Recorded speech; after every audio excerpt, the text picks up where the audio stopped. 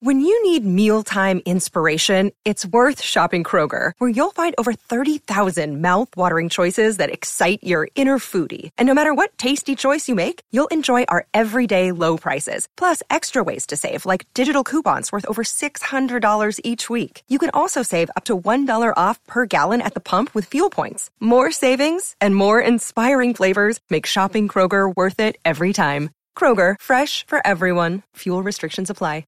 Another day is here, and you're ready for it. What to wear? Check. Breakfast, lunch, and dinner? Check. Planning for what's next and how to save for it? That's where Bank of America can help. For your financial to-dos, Bank of America has experts ready to help get you closer to your goals. Get started at one of our local financial centers or 24/7 in our mobile banking app. Find a location near you at bankofamerica.com/talktous. What would you like the power to do? Mobile banking requires downloading the app and is only available for select devices. Message and data rates may apply. Bank of America N.A., member FDIC. And it's always time to wrap with Royce. So, Patrick, I loved your tweet. I saw, and I think it was someone in response to a tweet that I put out to you last night as a question. I love Twins fans arguing with you about the greats and Twins history, and then you basically saying, you can argue with me all you want, but you're going to be wrong. That was great. Like arguing gravity with Sir Isaac Newton, arguing the Twins with me, because you can have your opinion, but if it's not the same as mine, you're wrong. So that's. But you're entitled. I have one guy trying to convince me that Dozier is a better second baseman for the Twins than Knobloch because he hit more home runs. You look at Knobloch's 4 seasons from about 94 to 97, unbelievable. 96, 341, 140 runs scored, 197 hits, 440 on base, 44, I think, stolen bases. He was a hell of a player. I wonder, it got me thinking, you think maybe somebody straightened him out after the last deal when he had last dust up with his wife? Did they put him in treatment or some damn thing? That's it's a good too question. bad because he turned into a crazy guy, and he was not a bad guy, you know. Yeah, because he was supposed to go in the Twins Hall of Fame. Was that 4 years ago now? And then he got in trouble with the law, and they canceled it. Well, with his wife, he domestic, right. And it wasn't his first time with his second wife, and it was, here's what partially happened to him.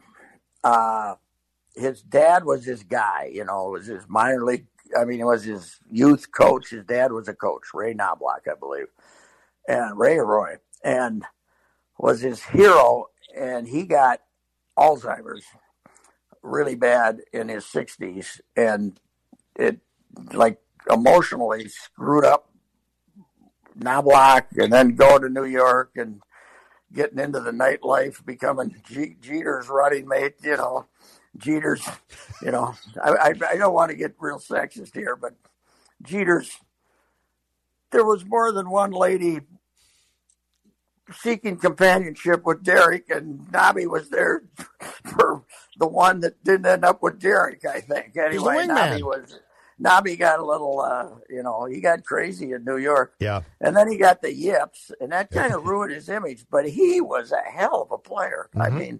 It's, And if it hadn't been for Dark Star signing him, he would have left here much earlier. So that's one of the greatest stories of all time was Dark's involvement and how much it pissed off Sid. Well, that was Dark basically he befriended Knobloch. I think he saw him as a vulnerable guy that he could, so he'd do favors for him and stuff like that. And got real close to him, and it looked like the Twins weren't going to sign him, right? It looked like he was going to leave. Yeah. And Dark basically made himself the middleman, not going through the agent, but going through Nobby. What's it going to take, Nobby? So anyway, he got Nobby to give him some of the credit for it and sit at the front table when the announcement was made. And the only reason Dark wanted to be there was because he knew it would just drive Sid insane, which it did, of course, which it did. I think we got about a month's worth of Sunday night sports talk TV out of agitate and sit on that. Boy, I'd slap him on the back and say, "It's great, you got Knobloch signed." It was great, but it was. Then they decided when they didn't get a ballpark. I think they went to the legislature in '97 and were basically said, "Get the hell out of here." And Carl got abused by the legislators, and that's when they said, "Okay." And then they cut the payroll down. I think one year they got down to $16 million. Yeah, so, I think you're. Yeah, I remember that. And they got rid of him, and that was, then that wasn't a good place for him to be because he had vulnerabilities. But you know what I always liked about him? Every year he added something to his game. When he was here as a kid coming up, he got better. He's okay. I'm going to start stealing bases, and he stole. He got damn near to 50 one year, I think. And I'm going to steal bases. This year I'm going to add a little more power. In that 96 season, he had 35 doubles, led the American League with 13 triples, and 13 triples, imagine that. And he hit 13, 14 home runs that year, too. I mean, he was a hell of a player. And it would be nice to know that he straightened out himself because he had anger management issues later on in life, so. Hey, Pat, and just so you know, the analytics do say that Chuck Knobloch was worth 38 WAR in his career to Dozier's just 22. So there was quite the big WAR difference in the wins above. How's Willie Mays' WAR? Is it still up there? Because I've always kind of questioned. Hanks is just okay. I didn't know he was much of a player until I saw he had a good WAR. And I said, oh, okay. Yeah, I thought he was average, right? It's like Mantle, Mays, Aaron, they're okay, but what's their WAR? Yeah, Aaron had a good WAR too. Yeah. So that proved to me that those guys were really good players. So hey, if you ever see me use WAR, that means that I've now gone completely You've lost it. Off the Alzheimer's end.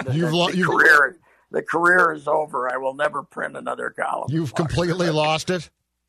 By the way, Judd, the Modern newspaper, and you and I can share this. I wrote my Twins column for Saturday last night. I went to the office and was in there for a couple hours because I want to get in there for some reasons. And it posted at 10 a.m. today. See, I don't think that should happen. Like, this is for Saturday.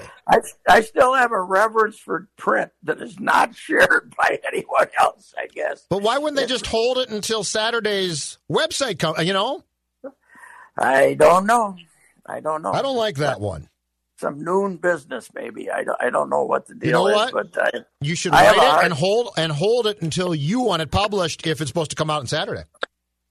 Well, here's the other thing is that, print newspaper, we're still doing okay. We still have some subscribers and the ads, but the amount of eyeballs compared to online is probably 1/3 or something like that, the potential eyeballs. So I guess it's changed a lot, but, what the hell? I still think if you write for Saturday, it should be on the website on Saturday, not at 10 a.m. on Friday, but that's just me. Or at least Friday night, at least Friday night, not this early in the day. Come on.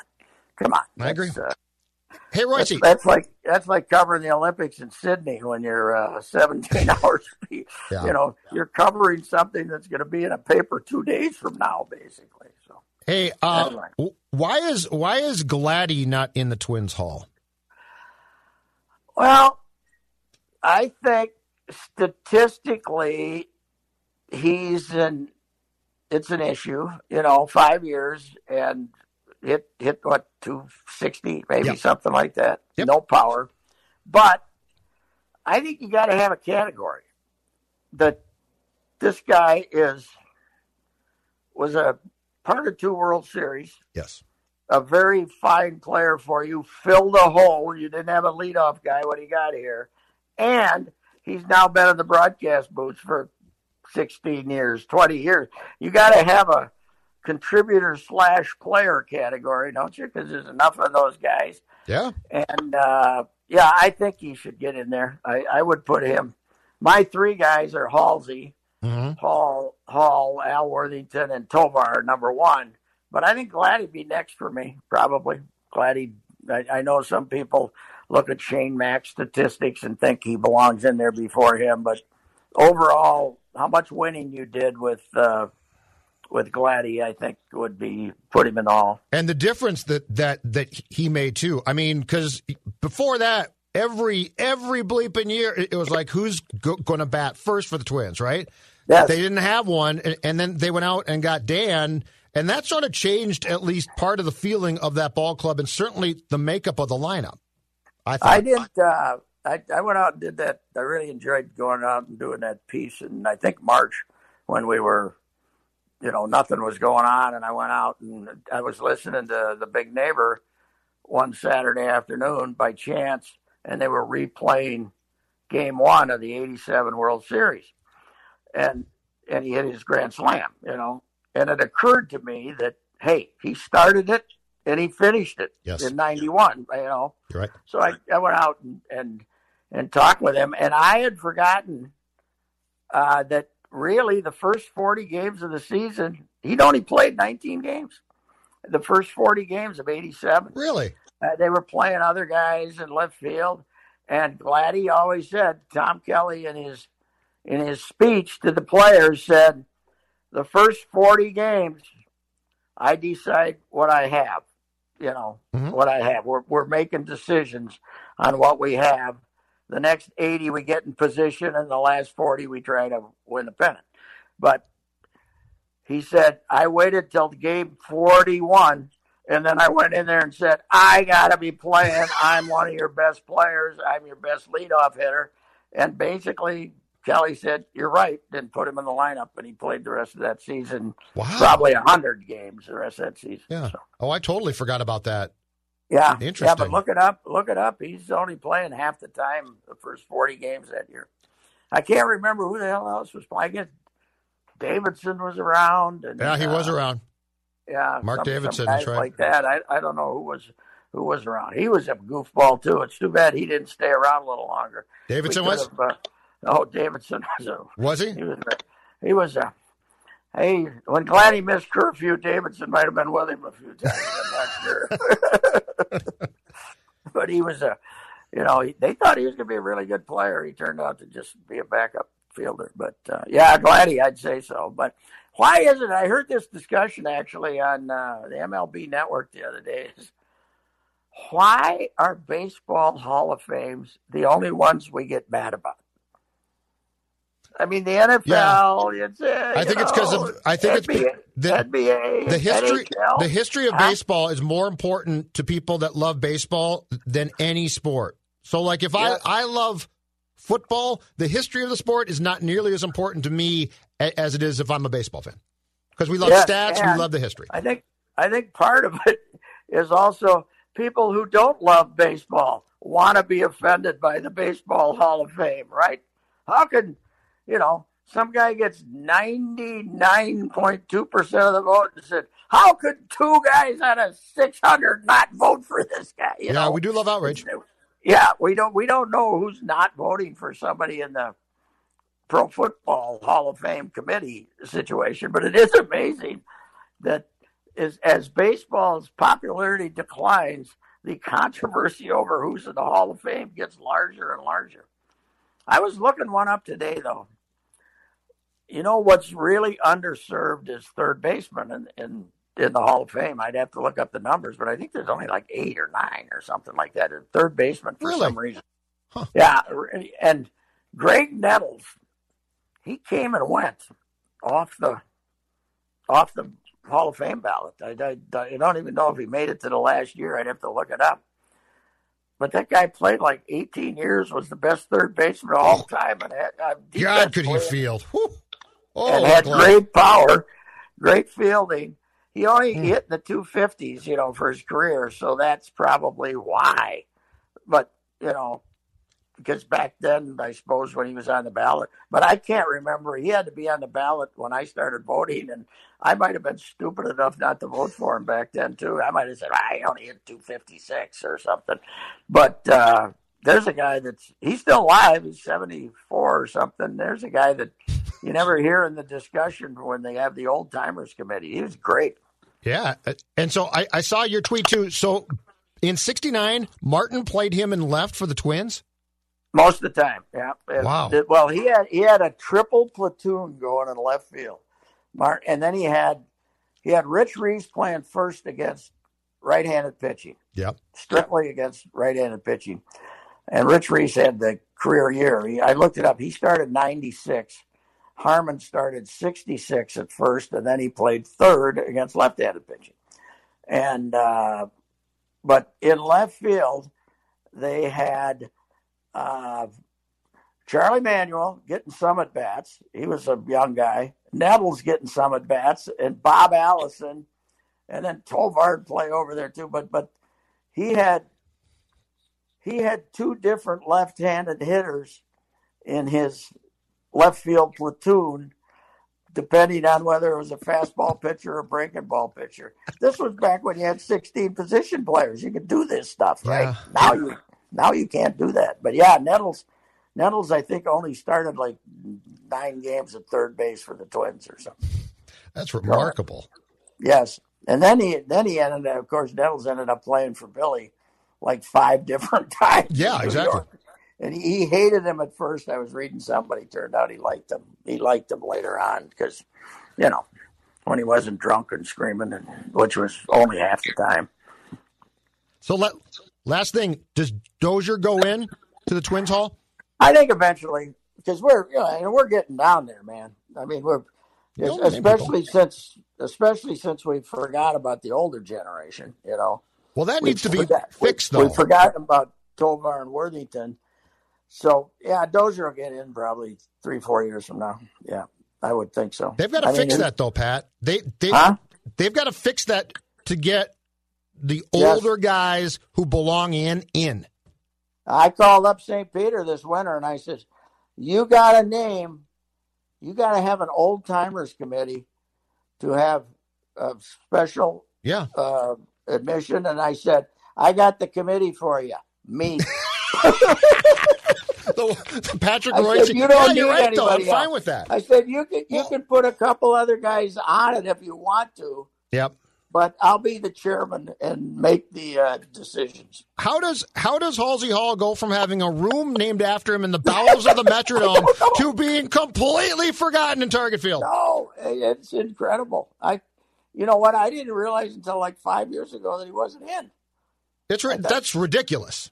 Yes, it is. I mean, and I didn't hear him, but know the story. Well, that's ridiculous. He's the legend of legends, as far as he. He started. When Twins came in '61, Halsey was the guy who gave us permission to say, "Hey, this is great, Major League Baseball. Come on!" And they carried him around on the broadcast for like 13, 14 years. I would have loved to have heard it, man. That would have been fun. And Ray Scott, I've told you this too. He wasn't long enough to be in the Hall of Fame. Yep. I think he was 5 or 6 years their announcer. But Ray Scott, is the best play-by-play announcer they've ever had in baseball. And then, I love Provis. Herbie? I think, Herbie, obviously you got to have stuff for Herbie. He was here forever. Yep. I love those guys, but Ray Scott was the best. All right, sir. We'll talk to you later. All right. Hey, go Wild. We got her straightened out. That's right. They were winning last night, and you were bored. It was awful. Because it was boring. The Ducks stink, and the Wild aren't that good. That's why. Okay. I'll talk to you later. All right. All right, bye. That is Rapping with Roy C. Also, catch him, Dex? He is on with us on Tuesday, Wednesday, and Fridays, and then Unchained with yours truly and Patrick usually gets posted on Mondays. We'll talk to you.